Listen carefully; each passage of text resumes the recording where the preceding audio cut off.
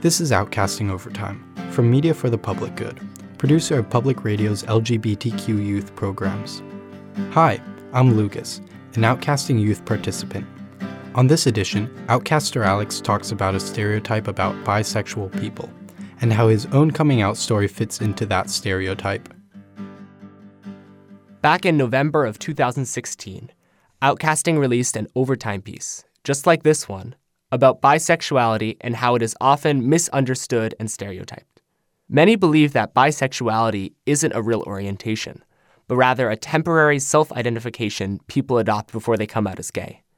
Here's the thing. It so happens that this was the case for me when I first came out. I identify as gay now, but when I first came out to my friends, I identified as bisexual. I did this for two reasons. The first is that, on some level, I had felt attractions to girls before then. It was akin to the crushes that any little kid has before getting wind of what a romantic relationship actually entails. I don't give these crushes much weight now, but I do acknowledge that they were real. They were a part of my experience and development, and I don't want to shrug anything like that off. But my second reason aligns with that stereotype of bisexual people. I wasn't necessarily comfortable identifying as gay straight off the bat. The world of being LGBTQ was alien and scary. Beyond what I had seen on the internet, I had no idea what being gay would mean for my life. Identifying as bisexual was a stepping stone for my later identity as gay. So, I am that stereotype in some way. Eventually, I decided to come out as gay rather than bisexual. The why is important. Examining my sexuality, I see that I am attracted to women on some level.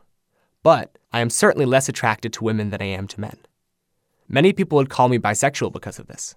Regardless, I choose to identify as gay because I think that a romantic relationship for me with a woman would be unsuccessful and unfulfilling. There are two sides to how we feel attraction, the romantic side and the sexual side.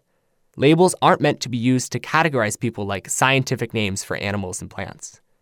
Even though I might feel some sexual attraction towards women, I'm not interested in dating them. I don't experience romantic attraction towards women. So, because the relationships I'm interested in are with men, I identify as gay. In all, this stereotype of bisexual people makes me conflicted. On one hand, some people might think that my experience validates a largely negative stereotype. On the other hand, this experience is something that I know to be true for me, and was definitely necessary to realize my identity. And I'm inclined to think that this is true. Not everyone who identifies as bisexual will have the same experience as me. Certainly not, because I don't identify that way anymore. Life is far more diverse than we realize. Though labels can instill a sense of community, they can also be trapping.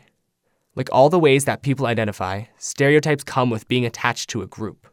Not everyone in a specific group is the same. We all have a wide web of beliefs and interests that make us unique and different from other people, even the ones who are most similar to us. And who cares if people change how they identify?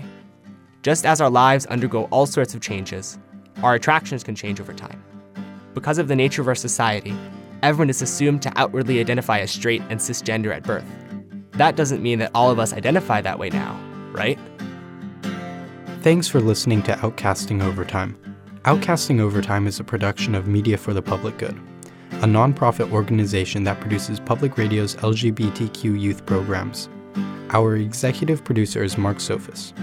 Visit us at outcastingmedia.org to get information about outcasting, make your tax-deductible donation, watch Outcasting videos, access our social media links, and listen to Outcasting and Outcasting Overtime.